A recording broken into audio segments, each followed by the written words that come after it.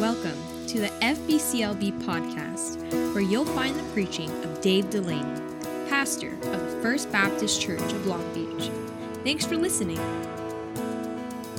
Let's take our Bibles and let's go to the book of Mark. Mark chapter 15 this morning, the book of Mark.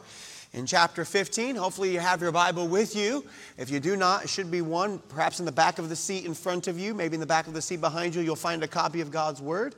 And I would encourage you to pick up that copy and follow along with us this morning. Mark chapter 15, and we're going to find our place in verse number 25, and we'll go verse 25 all the way down to verse number 37. Mark chapter 15, verse 25 to verse number 37. If you found your place and if you're willing and able, let's stand together out of respect for the reading of the Word of God. Mark chapter 15, verse 25 down to verse number 37. Before we read our passage of Scripture this morning, how many have ever done one of those word association games? You've ever played something like this? So this is how it happens. If I say a word, there's a particular image that kind of comes to your mind or a name that comes to your mind. So, for example, if I say dog, what's the first image that comes to your mind? Little Fido, little Junior, right? Whatever your dog's name is. Hopefully you have a more masculine dog than Evan has, right? If I say George Washington, what comes to your mind? Okay, first president of the United States, the guy that wore the wig, okay, something like that. If I say Michelangelo, probably one of two things come to your mind. Either the painter, or, for most of us, the Ninja Turtle, right? One of two.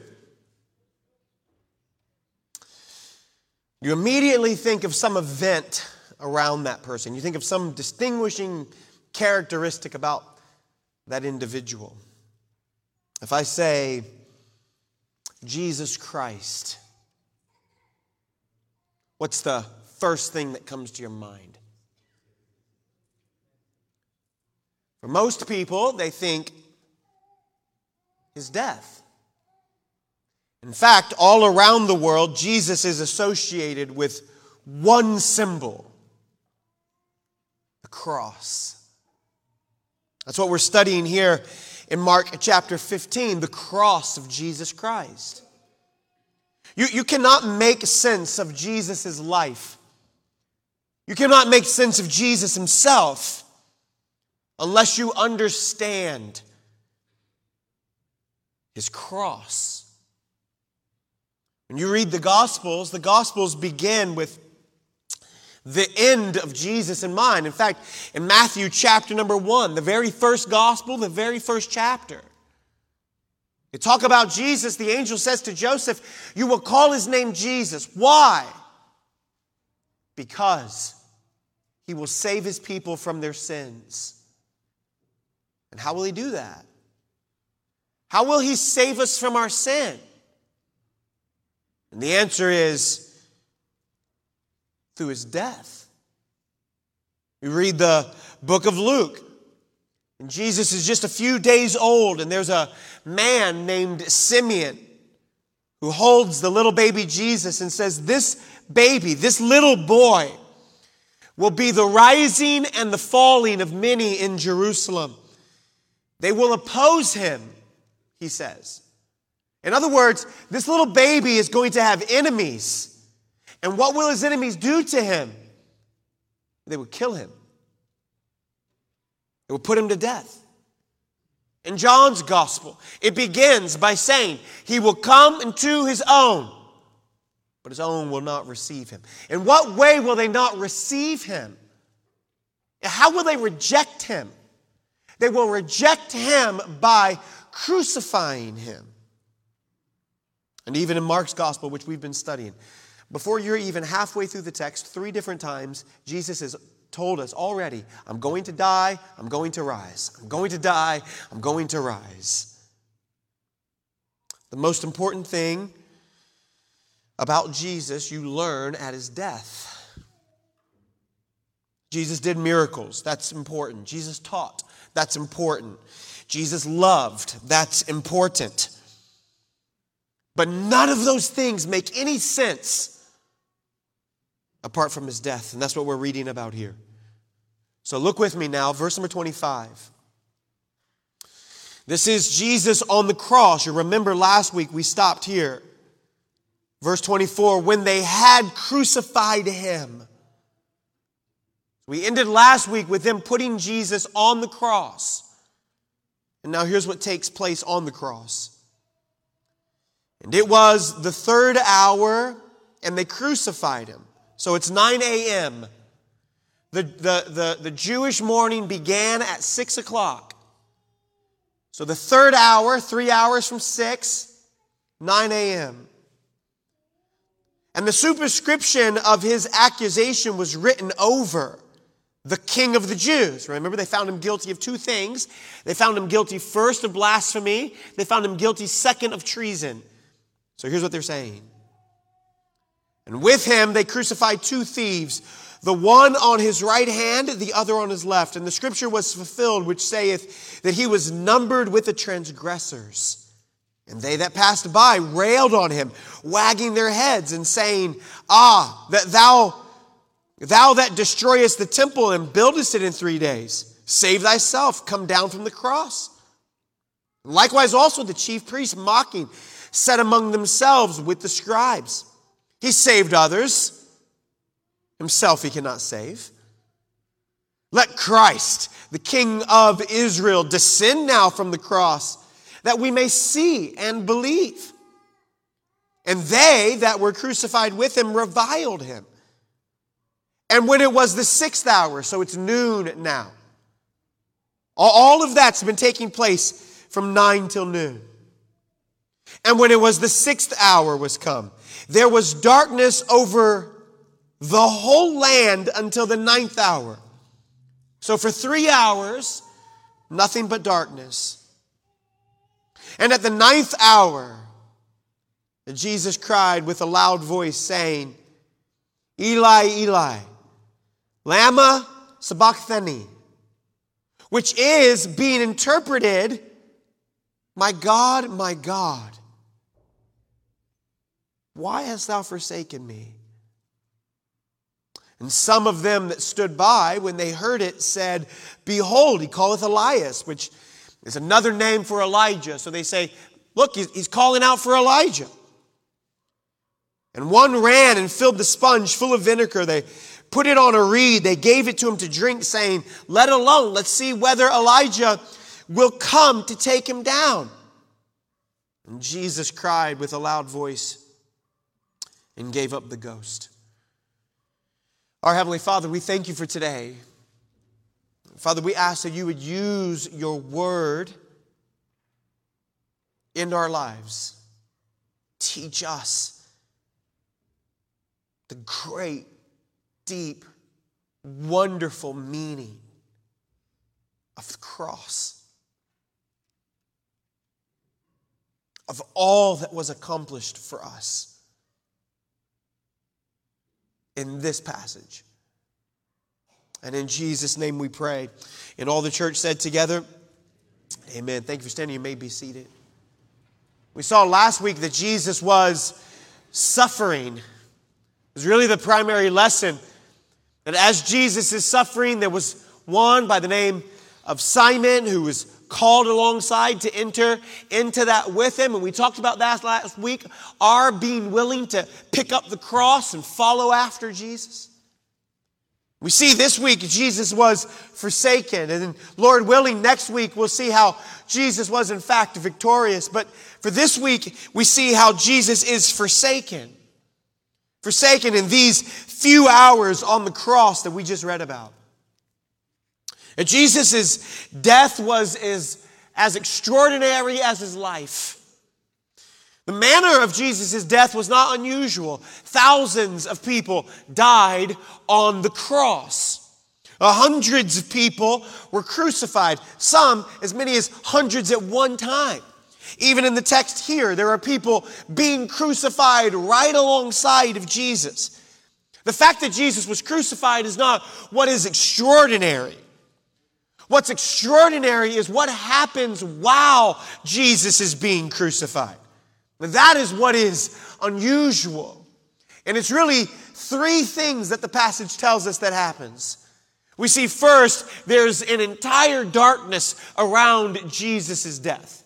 That's the first point. Jesus died in darkness. Look at the verse. The verse is verse number 33. And when the 6th hour was come, there was darkness over the whole land until the 9th hour. Matthew records the same. Luke records the same. Matthew, Mark, and Luke all record the fact that when Jesus died, it was pitch black all over the land. Whatever was about to happen on the cross was going to happen in complete darkness. It's interesting, isn't it, that 33 years earlier when Jesus was born, at night, the Bible says, the sky cracked open, and in the middle of the night, it was like as bright as day as the angels declared Jesus was being born. And now here, 33 years later, when Jesus is dying, in the middle of the day, it is as dark as the middle of night. Why? Why is the authors of the Bible going way out of their way to tell us about this event? Why is this being recorded? Well, whenever you come across something unusual in the Bible, it's always a good Bible study method to look back and see if there's anything else like this in the text. Where have we seen something like this before? And you'll be reminded, if you put your Bible thinking cap on, you'll be reminded of a passage in Exodus chapter number 10, when the judgment of God is falling on Egypt. And Egypt is refusing to do as God says, and God judges them by putting darkness on the land. Darkness in the Bible is often associated as a sign of God's judgment. That's why 3 times Jesus, when he's speaking about an eternal judgment, a place called hell, 3 different times Jesus says it's outer darkness. It's the judgment of God toward human sin. Darkness is the judgment of God on us. What's happening at the crucifixion of Jesus while Jesus is dying in the darkness? The judgment of God is being poured out. For 3 hours on the cross, God is judging the Lord Jesus Christ. All the fury, all the wrath of God is being poured out on Christ in this moment. And that Jesus on the cross is suffering in eternal hell for all people everywhere. This could not be more true in the scriptures. 1 Timothy chapter 1, that Jesus Christ came into the world to save sinners from their sin. Romans chapter 3, verse 10. Romans chapter 3, verse 23. Are we not all sinners? In John chapter 1, is Christ not the Lamb of God, which takes away the sin of the world? Mark chapter 16, is not the gospel of Christ preached to every creature everywhere? What is Jesus doing on the cross in complete darkness? He's coming under the judgment of God for you and for me. He willingly goes under the judgment of God so that you and I do not have to go under the judgment of God. And Christ is extending an invitation to all that would believe on him, to all who would turn from their sin and repent of their wicked deeds, and who would put their faith and trust in him and in him alone to have a right relationship with God, that they do not have to come under the judgment of God. They do not have to go under the darkness. They do not have to be sent into outer darkness as a result of what Christ has done for us. And Christ offers this to you and to me. You do know that the offer is only as good as the provision or the intent of the offer. For example, if you were having a difficult time financially, and I heard about that. So I came to you and I said, hey, I hear you're going through a difficult time financially. I want to make an offer to you. I'm going to write you a check for $1 million. How many of you would say, wow, very generous. Thank you very much, right? The pastor really does love me. Pastor really does care for me. How many of you think I was a very kind person if I did that, right? Just gave you a check of $1 million. Just here, help you out. But the offer is only as good as the provision and the intent. But if I said, hey, I have this check for you for $1 million, but the one condition is you have to swim from here to Hawaii in order to get it. How many of you go, you know what, you're not as kind as I thought you were. You're not as loving as I thought you were. It's only as good as the intent, but it's also only as good as the provision. So how many of you know, even if you could possibly swim from here to Hawaii when you got there and you took my check for $100, it would go bounce, bounce, bounce all the way along the way. Why? Because there's no provision for that kind of money in my bank account, right? The offer is only as good as the intent and the provision of the offer. So Christ comes to die on the cross for our sin. He comes for all sinners everywhere. But the intent is who? The provision is for who? Well, the provision from Christ is for all men who would believe. And the intent of Christ's offer is for all men who would believe. In other words, Christ does not make us an empty offer. He offers you and me full forgiveness of our sin if we would turn by faith from our sin, if we would repent of our sin and turn from our self-righteousness and believe on Him and what He has done for us. So the darkness that Christ died in, you need to understand this, the darkness that Christ died in was not the absence of God. The darkness that Christ died in was not the presence of Satan. The darkness that Christ died in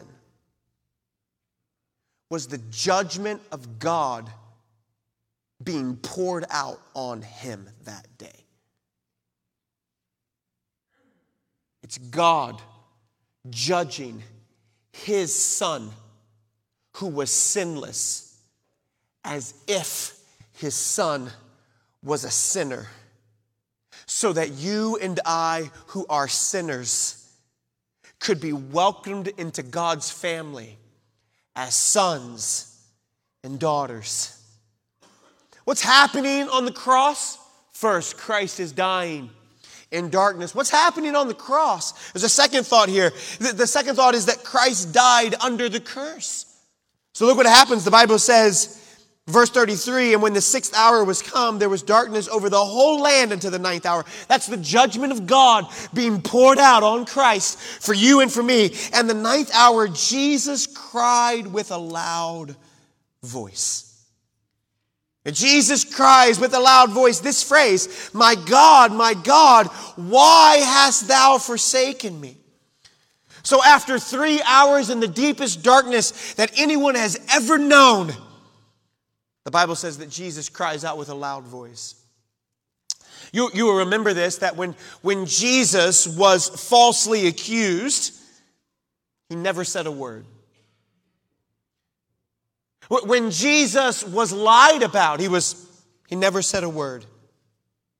When Jesus was mocked, He was ridiculed, He never said a word. When Jesus was beaten and whipped, He never said a word. But now here on the cross, when God pours out His judgment onto His Son, Christ, the Bible records, cries out with a loud voice for us. You say, why? Why is He crying out in this moment? Well, you must understand this, that the love that the Son had for the Father and the love that the Father had for the Son is a love that was there before the world began. It's a love that will be there for all of eternity. You'll remember Jesus praying for His disciples. He asks God the Father in John chapter 17 that they, the disciples, would be as they were, Jesus and God. That the Father and the Son share one love. They shared one spirit. They shared one purpose. They shared one will. But now on the cross, the Son is becoming the sin bearer. The judgment of God is being poured out on him. And he cries out with this loud voice as he falls under the curse of God for us. Jesus deserving all the inheritance from God. Jesus possessing a perfect righteousness. Jesus who was deserving of an infinite heavenly reward is coming under the curse of God for you and for me. And he is inviting all of those who would believe in him, who would put their faith in him, to be given the reward from him. That if we would turn from our sin, if we would place our faith and trust in Jesus and in Jesus alone, then our sins would be covered. We would receive a righteousness from Jesus Christ as if it were ours, and Jesus would take on him the sin penalty for which we rightfully deserve. And Jesus cries with a loud voice as he comes under the curse of sin for us. The Apostle Paul in Galatians chapter 3 records it like this. Galatians chapter 3, verse number 13, Paul says, Christ redeemed us from the curse of the law, being made a curse for us. Christ redeemed us from the curse by being made a curse for us. So Jesus is enduring all of this on the cross so that you and I would never have to. Jesus is dying this death for us. He's entering into this darkness. He's being forsaken by the Father. He's coming under the curse of God so that you and I would never have to be forsaken by God. So that you and I would never have to be cursed by God. So that you and I would never have to enter into darkness separated from God. And Christ was separated from God for us, so that you and I would never have to be separated from God. In fact, that's what Paul says. Paul says for believers, there is no separation from God. Romans chapter 8, what shall be able to separate us from the love of God which is in Christ Jesus? Should height? No. Should depth? No. Should any creature? No. Should tribulation or trials or suffering or pain or difficulty? No. Nothing can separate us from the love of God. Why? Because Christ willingly was separated from God for us who believe. Christ is isolated from God so that you and I would never have to be isolated from God. This is why he can make us the promise in Hebrews chapter 13. I will never leave you. I will never forsake you. This is why he tells the disciples, wherever you go, I am always with you. You will never have to be isolated from God. Why? Because Christ was isolated from God for us. Christ condemned by God, so you and I do not receive condemnation from God. In Romans chapter 8, therefore, there is now no condemnation to them who are in Christ Jesus. Why? Because we're perfect? No. Because we got it all together? No. Because our lives are just rosy red? No. Why is there no condemnation for us? Because Christ was condemned in our place. Do you understand? Christ went under the curse. He was forsaken. He was isolated. He was condemned so that you and I could receive the promises that we would never be condemned, that we would never be isolated, that we would never be left alone, that we would never be forsaken because we've put our faith and trust in Christ. And Christ has paid the full penalty of our sin on the cross. You say, Pastor, what's happening in the cross of Jesus Christ? First, Christ is coming under our judgment. He's entering into darkness for us. Second, Christ is coming under our curse. How many have ever heard of the law about double jeopardy in the law? That a person cannot be charged with the same crime twice. How many have ever heard of this before? So when it comes to Jesus Christ, and you repent of your sin, and you put your faith and trust in Christ, the Bible says that you and I are now in Christ. That's how the Bible most frequently records or talks about Christian people. We're in Christ. So God, when He looks at you, does not view you alone. He views you as being in Christ. So when He sees you, He identifies you with His Son who came under the judgment for us, under the curse for us, so that we are inseparable from Christ. We're in Him. Christ dies for us. When you put your faith and trust in Jesus, you put your faith and trust in Him, no charges can be brought against you. Why? Because all of your charges were levied on Christ. No condemnation can be laid on you. Why? Because our condemnation was taken by Christ. No judgment or isolation afforded to us. Why? Because we were in Christ. And if your response to that is, well, doesn't that mean that I could just go around and commit any sin that I want to commit and get away with it? If you're asking that question, well, good. What that means is you finally understand the gospel of grace. Paul spends the entire chapter in Romans chapter 5 explaining the heart of the cross. And then he starts Romans chapter 6 by saying, so what shall we then say? Shall we then live unto sin so that grace can abound? And by the way, the answer to that question is no. But when you come to Christ in repentance and faith, He makes you His own. He gives you His Spirit. The Bible says He makes you a new creature. He sets you in a new direction. You may fail many times, and you will.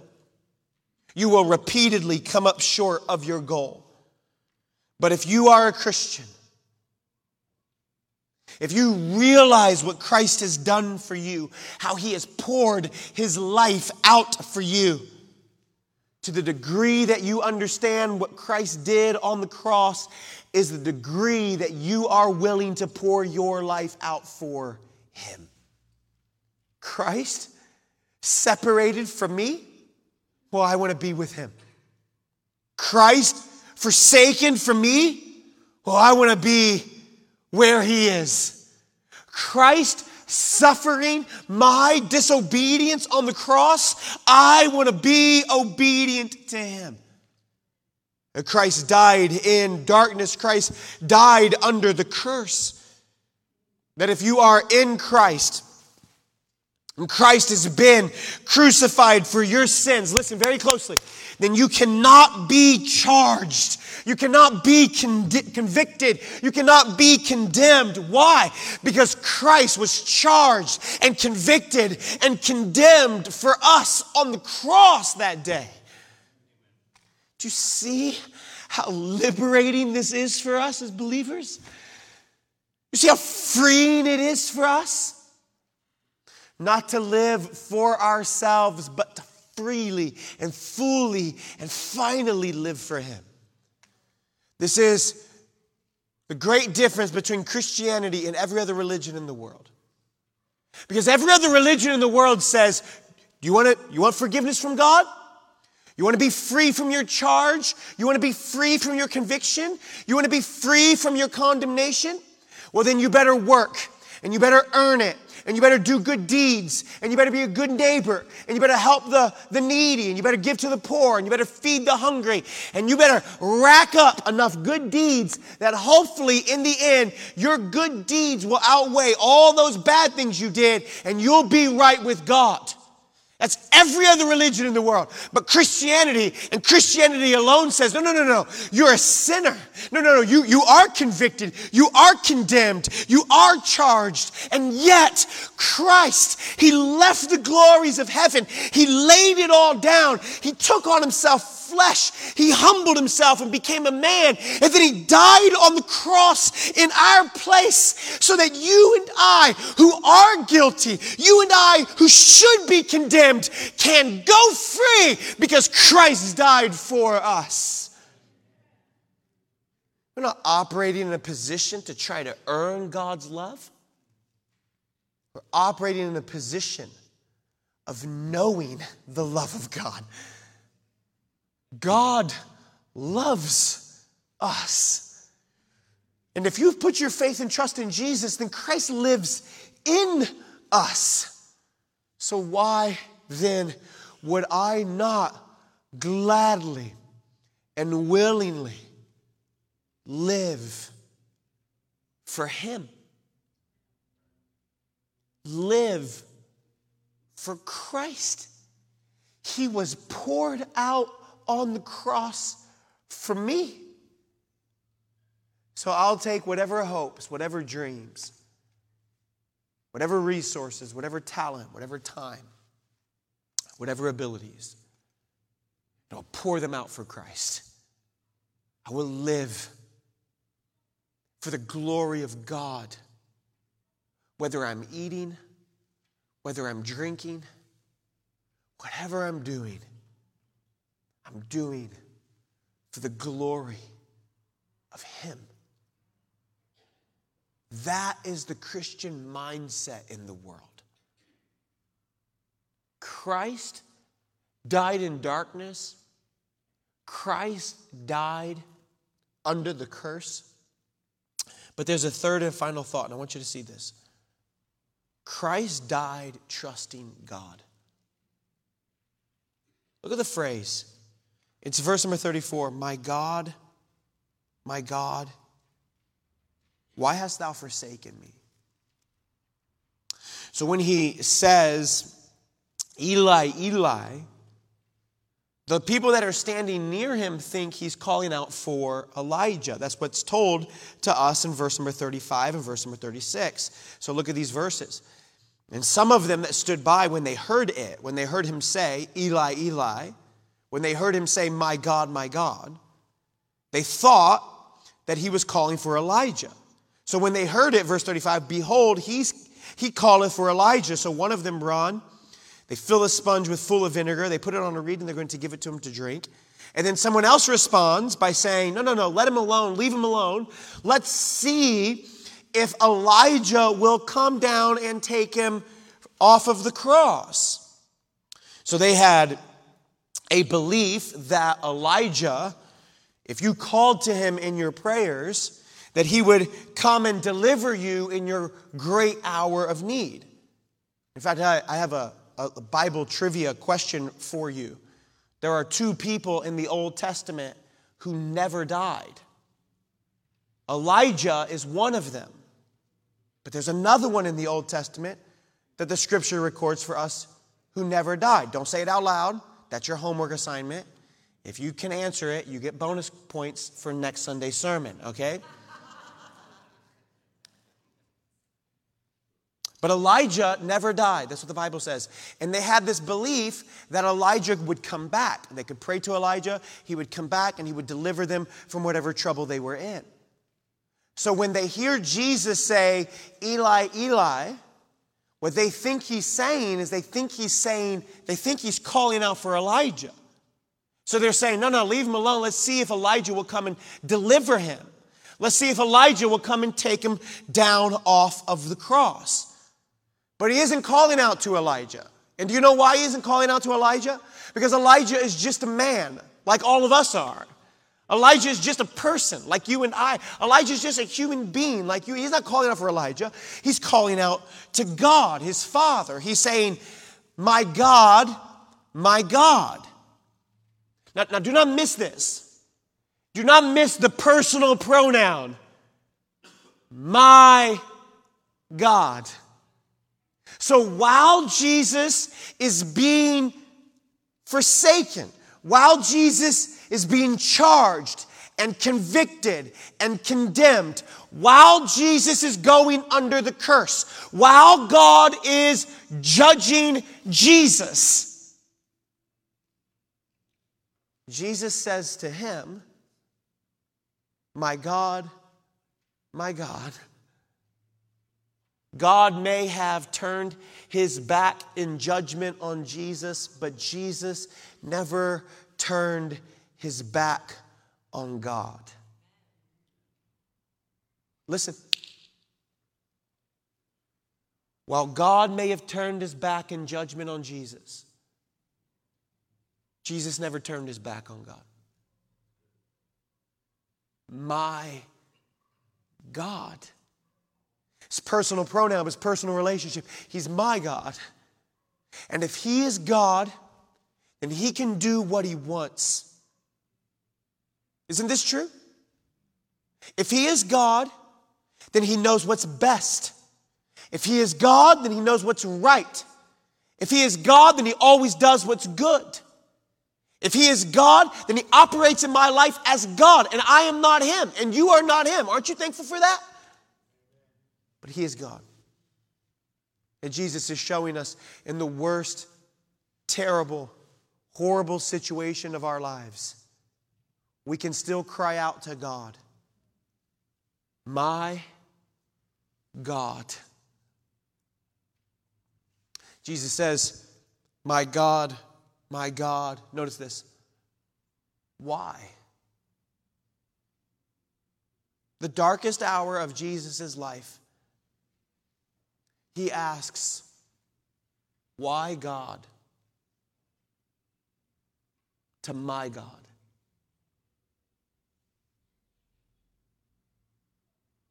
Job one time said, though he slay me, yet will I trust him. Have you ever been hurt so bad that all you can do is cry? You ever been in a position in life where the trouble, the hurt, the trial, the suffering was nothing but a cry of pain? See, there's a way to make the cry of pain and actually a cry of faith. My God, my God. The deepest pains that we feel in this life, the pain that brings like the most emotion out of us, is a pain that we feel in experience with relationships. The agony of losing somebody you love. The betrayal of a friend. The abandonment of a spouse.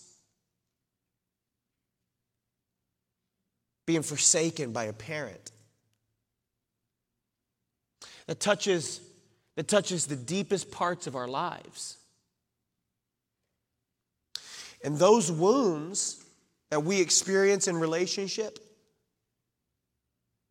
they go deeper than we realize. In fact, some of those wounds are the reason why we have a lot of self-destructive behavior.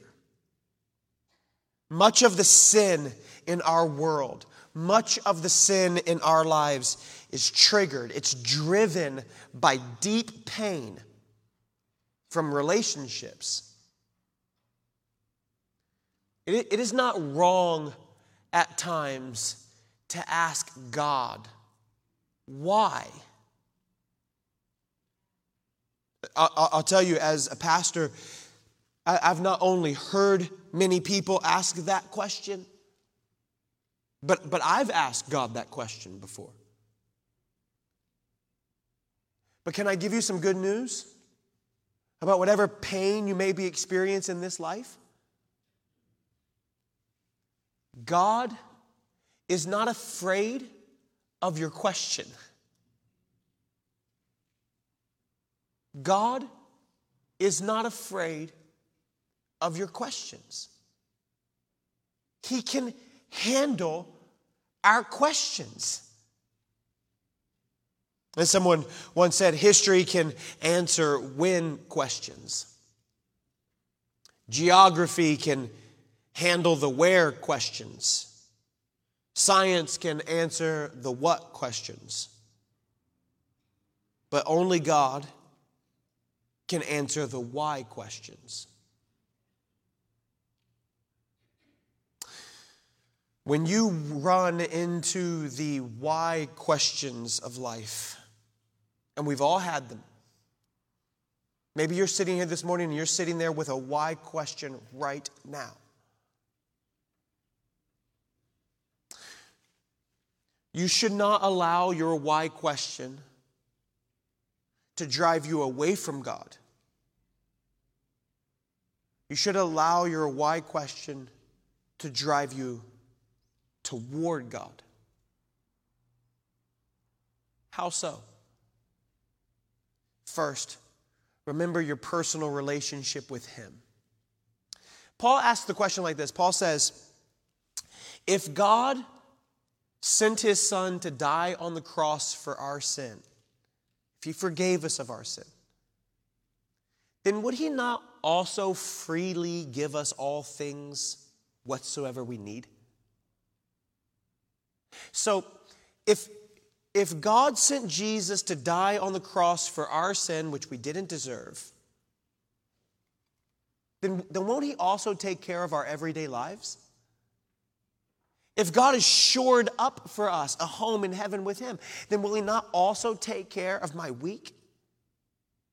If God has mapped out the next 1,000,000 years of me with Him in eternal love and eternal joy, Lewis says the atmosphere of heaven is the atmosphere of love. If God has not done that for you and for me, well then will He not take care of my everyday life right here where I am?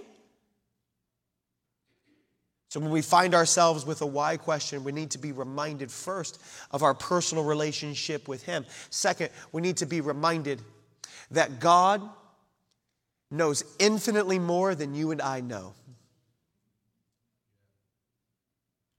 God knows infinitely more than you and I know. How many of you are parents in the room? Let me see. You're a parent? Okay. How many times you've been in conversation with your kid and you've said to your son or your daughter, do this or don't do this. Don't play in the street. Don't mess with the electrical outlet. Don't run with scissors. You've said this to them. And then they went, why? How many have ever been asked that by your kid? Okay. Why?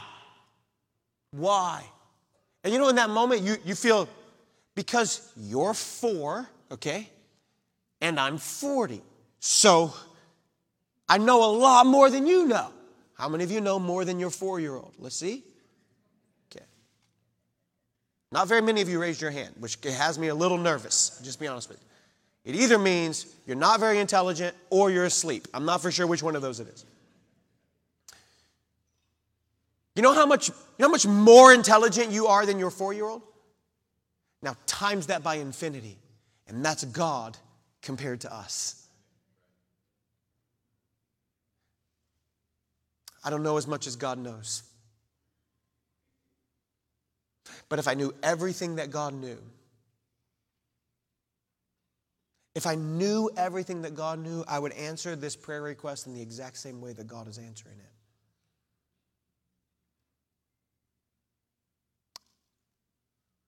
Why? Remind yourself of your personal relationship with God.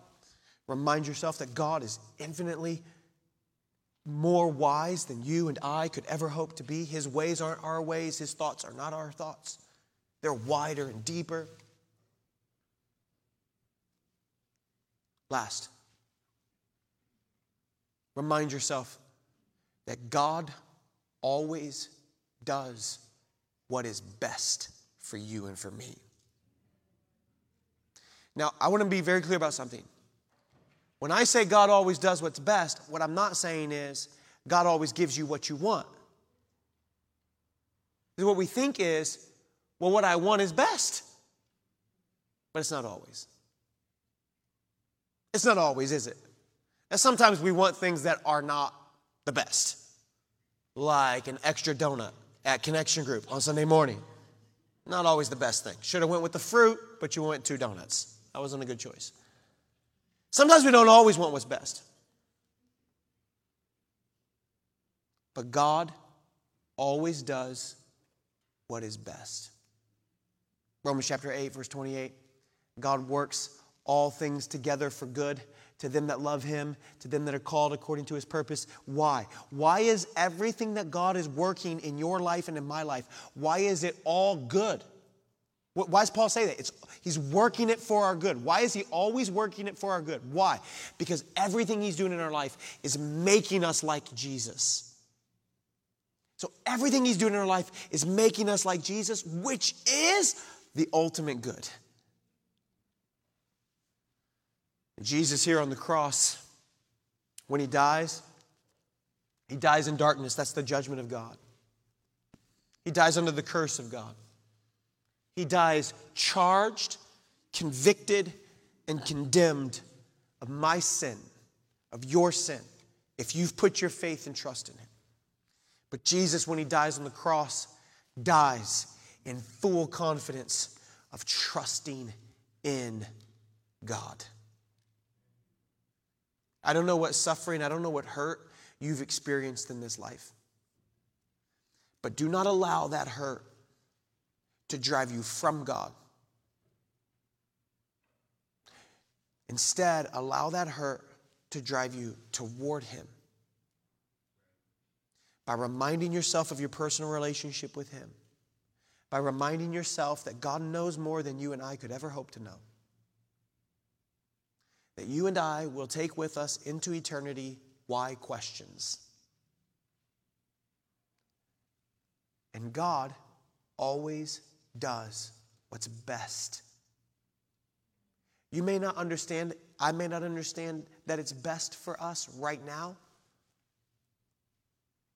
But one day, when we see Christ face to face, the Bible says our faith will be made sight.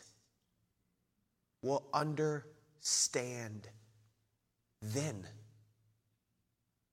I believe you and I will get to eternity with all of our why questions in our pocket, ready to ask God all the stuff we really, really demand to know from him.